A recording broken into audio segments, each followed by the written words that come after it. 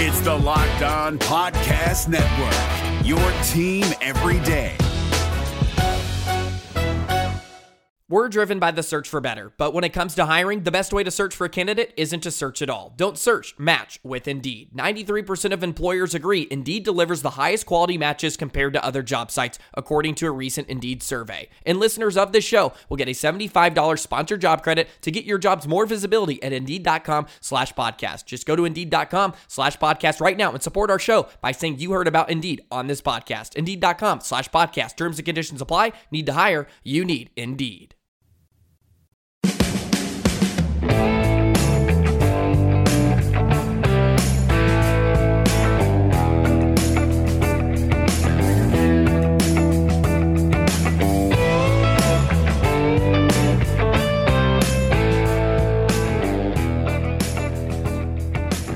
You are Locked On Cougars. This is your daily podcast focused on the BYU Cougars. Thanks again for joining us on a Wednesday hump day edition of the show. Got some BYU coaching news we need to pass along to you for the BYU football coaching staff. We'll also talk about our all-decade team for BYU football, switching over to the defensive backfield for one of the better players you actually probably saw play recently in the NFL ranks.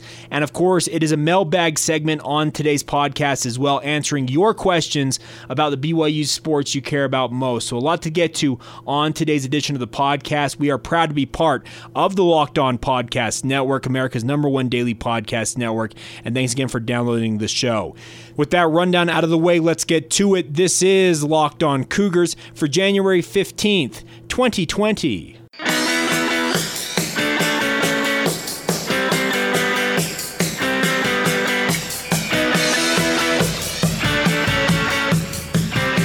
What's up, guys? I'm Jake Hatch, your host here on Locked On Cougars, your resident BYU insider. I work for the Zone Sports Network in Salt Lake City, Utah. And thanks again for downloading your one-stop shop for all the BYU news and insider information you can't find anywhere else, right here on the Locked On Cougars podcast.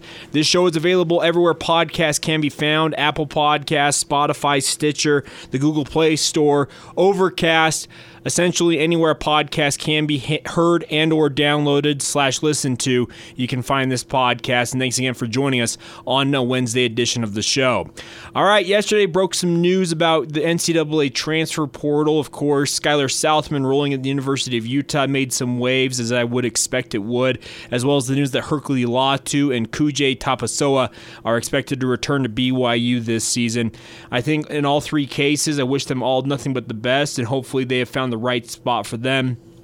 Some clarification on the Skylar Southam story. He actually had interest from a number of Power 5 schools, including Wake Forest and Virginia, among others, before deciding to transfer to Utah. According to some people I talked to, he didn't want to leave Utah if he could afford to. He has a wife that's still in school, etc. So when Utah became an option, he jumped at the opportunity, and wish him nothing but the best up there on the hill. But that's not what we're talking about on today's podcast. I wanted to talk a little bit about some news with regards to the BYU football coaching staff. I talked to you guys about this last week, about some of the changes or non-changes that be coming to the BYU staff. I spoke with another source just recently, I think it was 2 days ago, that says that the BYU coaching staff by and large should remain the same going into the 2020 season. I know that's highly disappointing to some of you listening to this podcast who have advocated for guys like Elisa Tuiaki, etc., to move on and create openings on this staff, but I can tell you guys this much. Talking with some people, the biggest domino that was going to play out, it sounded like, was what Gary Anderson and Utah State were going to do with their offensive coordinator position. Obviously, Mike Sanford Jr. left to be Minnesota's new offensive coordinator after one season up there in Logan, and Gary Anderson had an opening, and there was some thought that a guy like Aaron Roderick as well as Fesi Satake could get some interest from Utah State.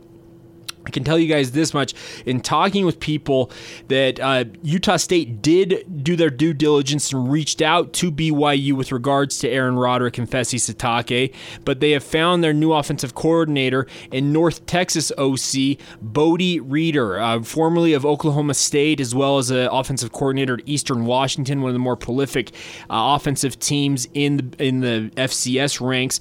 Bodie Reeder will be the new offensive coordinator at Utah State, meaning that everything I have heard in up to this point, so January 15th, 2020, is that the BYU coaching staff should remain intact.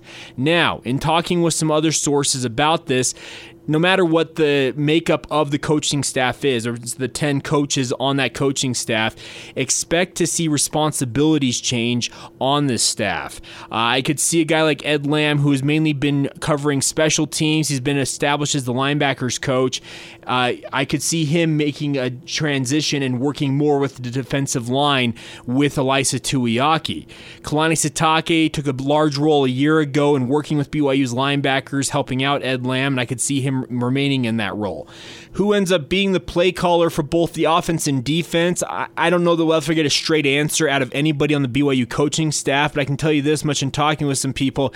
Aaron Roderick, his increased role that he took on in the latter half of the season last year could be even more pronounced going into 2020.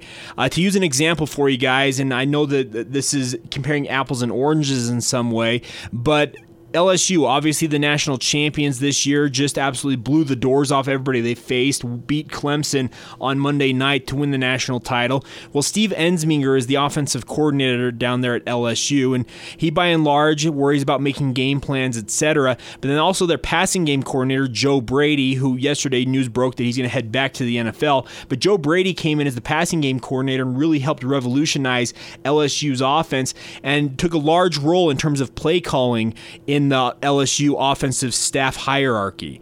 I could see a similar situation for BYU, where Aaron Roderick has more of a role as the primary play caller in the 2020 season, whereas Jeff Grimes, as the offensive coordinator, is more responsible for game planning, making sure the plan is in place, letting his players know what the plan is. But then Aaron in-game, sitting up in the booth up there at the Lavelle Edwards Stadium, wherever BYU's playing, he's calling the plays as he sees them play out in front of him from his perch high atop.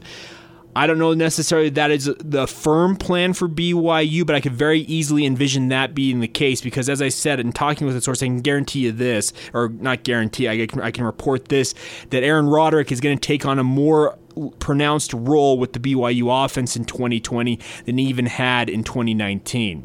I believe this BYU offensive coaching staff is very composed, they're very collected, they work as a cohesive unit, and that's one of the positive things I think for BYU fans they should understand is that all of these guys on this BYU staff, a number of them have been offensive coordinators and in the collegiate ranks, but all of them have been willing to sacrifice their ego, their pride, and work together to make sure that BYU's offense is operating at peak capacity. Now, you can quibble with the fact, okay, are they actually operating at peak efficiency or peak capacity? That's debatable. I understand that. But the nice part about the BYU offensive coaching staff in particular is that they're all on the same page together. And that's what I like about how this staff approaches how they go about things. So it sounds like the BYU coaching staff going into 2020, barring a last-minute change, will remain unchanged from 2019. But staff roles and the influence they have on different things, both on the offensive and defensive side of the ball, very much could look differently regardless of if it's announced, if it's being reported from the coaches that they say, hey, I'm taking on more of this responsibility. I can tell you this much. There will be different influences all over BYU's football program, and I don't think that's a bad thing. I think Kalani Sitake understands that he needs to have guys in positions where they can succeed, and sometimes having a different guy step into a different role and look at it from a different angle can yield new results or better results. So expect to see some shifts in terms of responsibilities for BYU's coaching staff, but the names should remain the same going into 2020. So there you go. Just wanted to pass that along to you guys. We've talked about this a lot previously, but got a few more details I wanted to pass along to you guys as we aim to be, like I said, your one-stop shop for all the BYU news and insider information that you cannot find anywhere else. All right, coming up here in just a moment, we're going to stay with the BYU football theme and continue on with our all-decade team honorees. We're going to switch over to the defensive side of the ball and talk about a defensive back that played early on in the decade of the 2010s, but you probably saw him on a Sunday recently, and what he did was pretty interesting and pretty stellar in all things considered. So we'll get to that here in just a moment. Before we do that, though, want to ask you guys to take a minute and give us a favorable rating and review on whichever podcatcher you're listening to this show on. It helps build our audience because when the podcast providers that you're using see you guys interacting with those podcasts, leaving a rating and review, similar like so Apple Podcasts, you can leave up to a 5-star review and a short note about the podcast. Well, when they see you guys interacting with that, they make sure to promote the podcast in their algorithms internally on the podcast provider itself and build the audience organically that way. It's a simple thing. I know I ask you guys to do it a lot, but we've seen an uptick in terms of people giving us ratings and reviews in recent weeks. I want to ask you guys to continue to do that. It doesn't take very long to do it, but it does help build the audience, and I thank you guys in advance for doing that.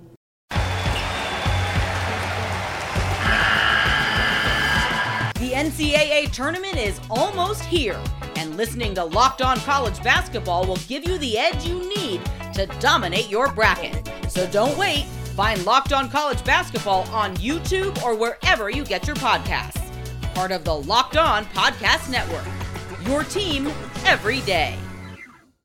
All right, guys, our all-decade team for the BYU football program rolls on today. Yesterday, we talked about Jamal Williams. It was a no-brainer at the running back position for BYU. We're going to switch over to the defensive backfield today, and a guy that I really enjoyed watching, and you're still watching him play football, and it was a BYU safety, and he's now a safety with the Kansas City Chiefs, is Daniel Sorensen. Dirty Dan, as he's been called there in Kansas City, has just been an absolute just steady, rock-solid performer his entire career at whatever level he's been at. He signed a free agent deal with the Kansas City Chiefs in 2014 after graduating from BYU, and he's been with the Chiefs ever since, and there's a chance they can make the Super Bowl this year. He had two of the biggest plays, forcing that fumble on a kickoff last week against the Texans, as well as that fourth down fake punt snap that he just stalked the up back who ultimately got the ball. Daniel Sorensen is nothing if not solid, and going back to his BYU football career, you can't find many guys that are easier picks outside of maybe a Jamal Williams for the all-decade team for BYU. A native of Colton, California, and Colton High School, he played for BYU in 2008 as well as 2011 through 2013 around a mission for the Church of Jesus Christ of Latter-day Saints. All 4 years he played as a Cougar. He was a letterman. He had first-team all-conference honors out of high school there at Colton High School. He holds the BYU record for the most pass breakups with 23 in his career. A phenomenal player, 8 interceptions in his BYU career. And I don't know if many people that have listened to this podcast remember what Daniel Sorensen did in a BYU uniform. He totaled a career total of 211 total tackles. Like I mentioned, 8 interceptions over 51 games played for BYU. And he was one of the anchors for that 2012 defense that helped BYU finish number 3 in total defense and number 11 ranking in pass breakups in 2012. Like I said, Daniel Sorensen, he's continuing to get it done in the NFL. Not the fastest guy. He's not necessarily the hardest hitting guy, but everything he does above average, and that's why he succeeded at BYU and now in the NFL. Dirty Dan's a guy I'm going to be rooting for going into the AFC Championship. Of course, if you guys listen to this podcast regularly, you know I'm a San Francisco 49ers fan, and it would be cool to see a guy like Fred Warner from the Niners playing against a guy like Daniel Sorensen, as well as former BYU alum Andy Reid as head coach of the Kansas City Chiefs in the Super Bowl. Of course, they've got to go out and win games this weekend in the AFC and NFC championships to make it to the big game. But I think that Daniel Sorensen, what he's done in his NFL career has defied expectations because, as I said, he was an undrafted free agent out of BYU, and Andy Reid, as he's wont to do, picked him up. Andy Reid, I think, does this a lot just because he has the clout to do it, but he also understands that BYU players, yes, they may be a little bit older because they've served missions, etc., but he gives them that opportunity to come in and prove themselves and become part of a team if they're able to prove it. And Daniel Sorensen, he's made good on his opportunity from Andy Reid and the Kansas City Chiefs many times over. He signed, I believe, 2 free agent deals at this point. Who knows however long his NFL career is going to last, but everything he's done this season, I don't think his NFL career is over after this season. I can guarantee you that. It's just, Daniel Sorensen was an easy pick for this. A 6'2", 208-pound athlete there at BYU. He's obviously put on some weight since going into the NFL, and I look at Daniel Sorensen and I just think, you know what? That is a football player. That's one of the biggest things you just look at and say, okay, yeah, I get it. Absolutely. And obviously he comes from an athletic family. He had a brother, Brad, who played at Southern Utah University and was drafted by the San Diego Chargers in the 7th round of the NFL draft. His cousin was former BYU kicker Justin Sorensen. He had 3 other brothers who played college football at various universities. But Daniel Sorensen, an easy selection for myself, and hopefully you guys agree. And feel free to weigh in, by the way.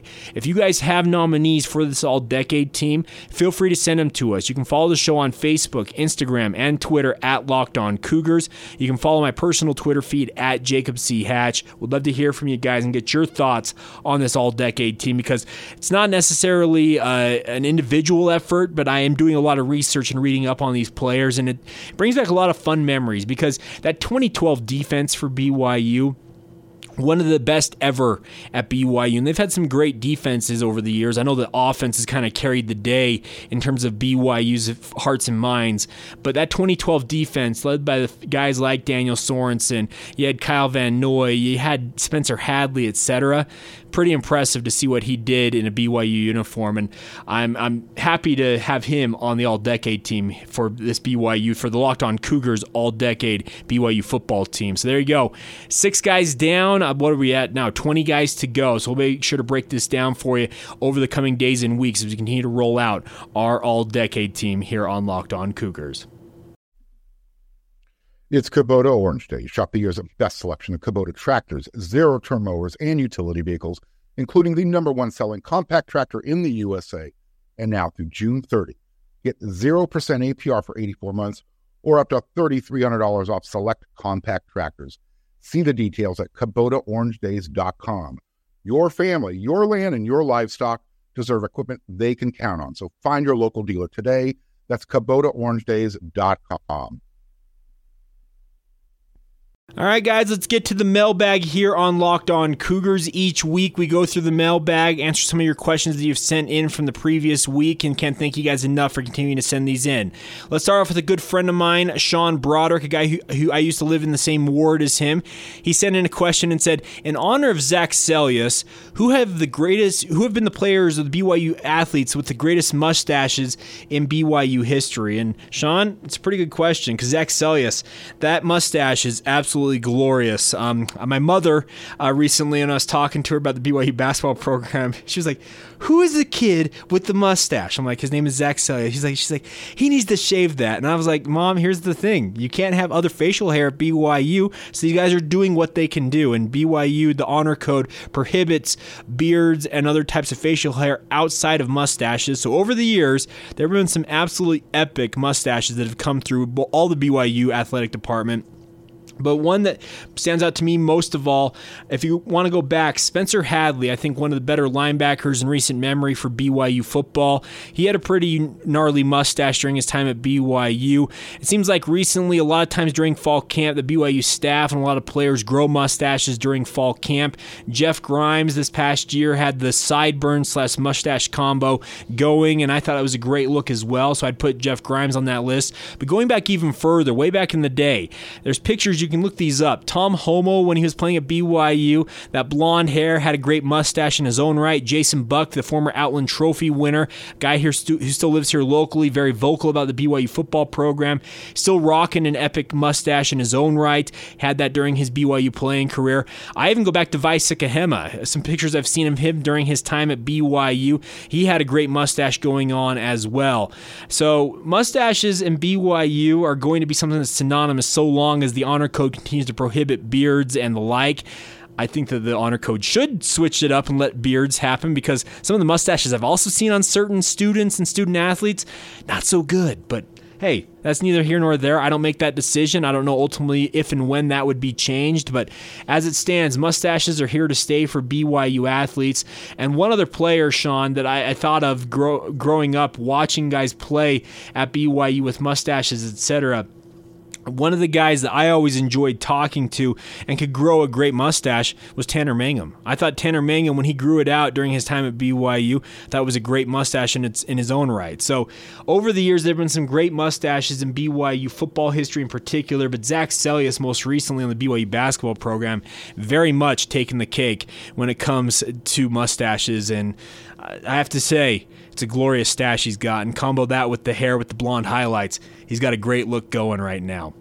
All right, some of the other questions coming in. Let's get to some of the questions from Old School BYU. I mentioned last week in the mailbag, he sent me a bevy of questions. Let's get to some of those for you, Old School here. Let's start off with a question here. He says, are Finau, Hank, and others expected to be back to 100% by fall? He's talking about Sione Finau, Hank Tuipulotu, and other players who suffered season-ending injuries. Okay, to answer your question, Old School, I looked at this, and I saw this actually on social media over this past weekend. Sione Finau just barely had ACL surgery on his knee after he suffered that late in the season. I'm not sure why the delay. I know that they were hoping maybe he could avoid surgery for the injury. I never was confirmed that it was a ruptured ACL or a completely torn ACL. It could be partially torn, but he just recently had the ACL surgery or knee surgery, so that means to me that he is going to be iffy to get back in time for fall camp if the recovery window is the normal 6 to 8 months. We'll see with regards to what's going on with Sione Finau. Hank Tuipulotu, from all accounts, it should be good to go by the time the summer gets here. Of course, he's blown out the ACL in his knee twice in consecutive seasons. You hope that he has a good run of health. He's considered to be one of the more athletic tight ends on BYU's roster, and I'm looking forward to seeing what he can do. Tristan Hodge, who had a season-ending injury in his own right. His father broke the news a couple weeks ago when we talked about this recently on the podcast. He's expected to be full go by spring ball, and I think that having Tristan Hodge healthy is just a big-time addition to the BYU offensive line. And similarly, from what I'm hearing for Kiefer Longson, is he should be good to go by the time fall camp gets here as well. So the top two guards on BYU's offensive line going into the 2019 season that you lost to season-ending injuries, having them back healthy for BYU should make for what appears to be a very strong BYU offensive line. It should be even better than before with all of the replacements that saw time this past season, growing up another year in the weight training program, etc. I think there should be some optimism there for BYU. Additionally, one other note is that Bracken El-Bakri, he did not play in the Hawaii Bowl dealing with an injury. He should be good to go by the time spring camp gets here, if not the summer at the very latest. So the good news is outside of Sione Finau, Old School, it sounds like everybody should be on track to get back to full health by fall camp. Also, Old School asked, is Neil Pau'u on track to return and when? Neil Pau'u is on track to return. He's actually one of the better players on BYU's practice squad this past season. Really gave a good look to the first team defense because of his ability as a wide receiver. He's so tall. He's 6'4". He's 220 pounds. He looks the part of a dominant wide receiver. Will that transfer to when he finally suits up for BYU once again? We'll see, but it sounds like he should be participating in spring ball if he gets clearance from the university coming off that honor code suspension. But I would expect that by fall camp at the very latest, Neil Pau'u should be good to go at BYU, and I'm hoping that he goes out and has a great junior and senior campaign now that he's got some of his demons in his past and kind of figured things out in that regard. All right, one more other question here from Old School BYU. He says that which DBs will be stepping up next year, which new additions will earn and lock down spots. I've heard a lot of good things about Skyview addition Caleb Christensen, a kid from Logan, Utah, the Logan Valley up there in Cache County. And I've heard good things about him. He's not the tallest defensive back in the world, listed at 5'9". That might be a tad bit generous, but he's got all of the athleticism in the world to be an impact player at BYU. Will that ultimately translate to him being an impact player in 2020? I don't know, because there are a lot of options at cornerback and safety for BYU, even with some of the graduations. You have to think about it this way. Zane Anderson is expected to come back and play safety for BYU. Troy Warner, we saw late in the season, should be full go. Chris Wilcox at cornerback should be back to full go this fall as well. And then you add that to guys like D'Angelo Mandel, Isaiah Herron. There's just so many different options at cornerback and defensive back for BYU. Shamon Willis at cornerback was a revelation this past year. A guy like Caleb Christensen could come in and be a very good player, but I'm not sure he'll see the requisite time to be a quote-unquote impact player or a guy that you would say, okay, he really locked down a spot. So hopefully that answers some of your questions there, old school BYU. I know you have a bevy of them. We'll continue to get to them over the coming days and weeks, but I've got a couple other questions I wanted to get to today. Switching gears a bit to BYU basketball now here in the mailbag. We had an email sent to lockedonbyu@gmail.com by Bill, and he asked the question, Jake, with BYU being projected as a 9 seed in the NCAA tournament by a lot of the prognosticators, Joe Lunardi's on that list. I think Andy Katz also had BYU as a 9 seed in the NCAA tournament. Bill's question was, how much will Yoli Child's injury and or suspension weigh into how the NCAA tournament committee looks at it? Well, here's the thing. That is going to be the ultimate question for the NCAA tournament committee when it comes to BYU. They're going to have to weigh the games that Yoli Child's played in for BYU versus the games he didn't play in, and how he may have affected BYU in those games that he missed. I know that sounds like, well, okay, you're using transitive properties in a way if you're the NCAA tournament committee to make that decision with regards to BYU. Here's the thing. I'm not worried about BYU making the NCAA tournament at this point. If they continue to tread water for however long Yoli Childs is out for, and you just continue to take care of business, you win against San Francisco tomorrow night at the Marriott Center. You battle well up there at Gonzaga on Saturday night. You continue to take care of business, win the games you're supposed to win, and battle in the games where it's more of a toss-up or you're the underdog in, and I think you'll be just fine. I think the NCAA tournament committee sees BYU, or I think that the national media, I guess I should say, the NCAA tournament committee, I have no read on, but the national media, who is more in tune with what the NCAA tournament committee is going to look at, how they kind of go about things, I think that they understand that BYU is a very good team this year. They are NCAA tournament caliber, and that's why they're still being projected as a 9 seed in the NCAA tournament at this point in January. There's still a long way to go. There's absolutely a month and a half left that BYU has to navigate here, and you hope that Yoli Childs is back before long. But I think the NCAA tournament committee will very much, the question regarding the BYU Cougars and their opportunities to get into the NCAA tournament, where they traditionally are underseeded a little bit because of the fact they don't play on Sundays, they have to be slotted into a Thursday-Saturday bracket.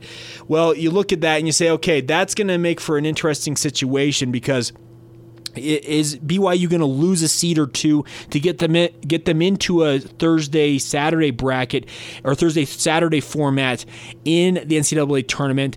And will the Yoli Childs issue maybe offset that? Does that make sense? Hopefully I'm making sense with that. So I think that the biggest question, Bill, your question is the biggest question that the NCAA tournament committee will have to answer with regards to, okay, is BYU legit and what seed do they deserve? They're essentially going to have to look at it and say, okay, in those games that Yoli Childs didn't play, he probably would have helped them win a couple more or a couple less, however they're going to weigh it. And at that point, you make your determination, and you hope BYU is fully healthy at that point as well, because you can't have multiple injuries, because then the NCAA tournament committee says, well, you've got a wounded team going in here. They're not going to perform very well. Why would we pick them as an at-large team? So stay healthy, win the games you're supposed to, and then leave it in the hands of the NCAA tournament committee. But it sounds like the national media, who is more in tune with what the NCAA tournament committee, how they think about things, the Cougars should be in good shape for a March Madness berth at this point. All right, so there you go. Some of the questions answered. Feel free to weigh in anytime at Facebook, Instagram, or Twitter at Locked On Cougars. Also, you can tweet at me or send me a DM with your questions at Jacob C. Hatch. And also, like I said, like Bill did, send us an email, lockedonbyu@gmail.com.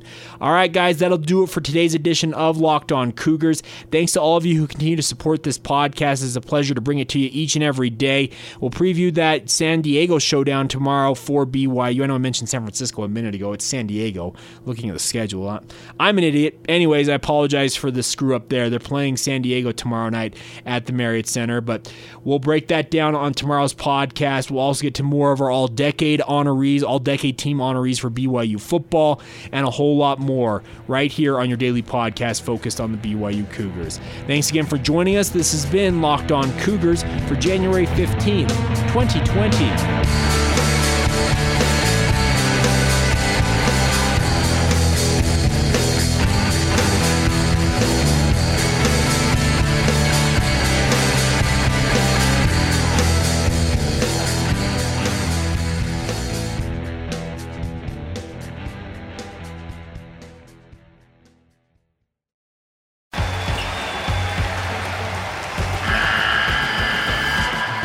NCAA tournament is almost here, and listening to Locked On College Basketball will give you the edge you need to dominate your bracket. So don't wait. Find Locked On College Basketball on YouTube or wherever you get your podcasts. Part of the Locked On Podcast Network. Your team every day.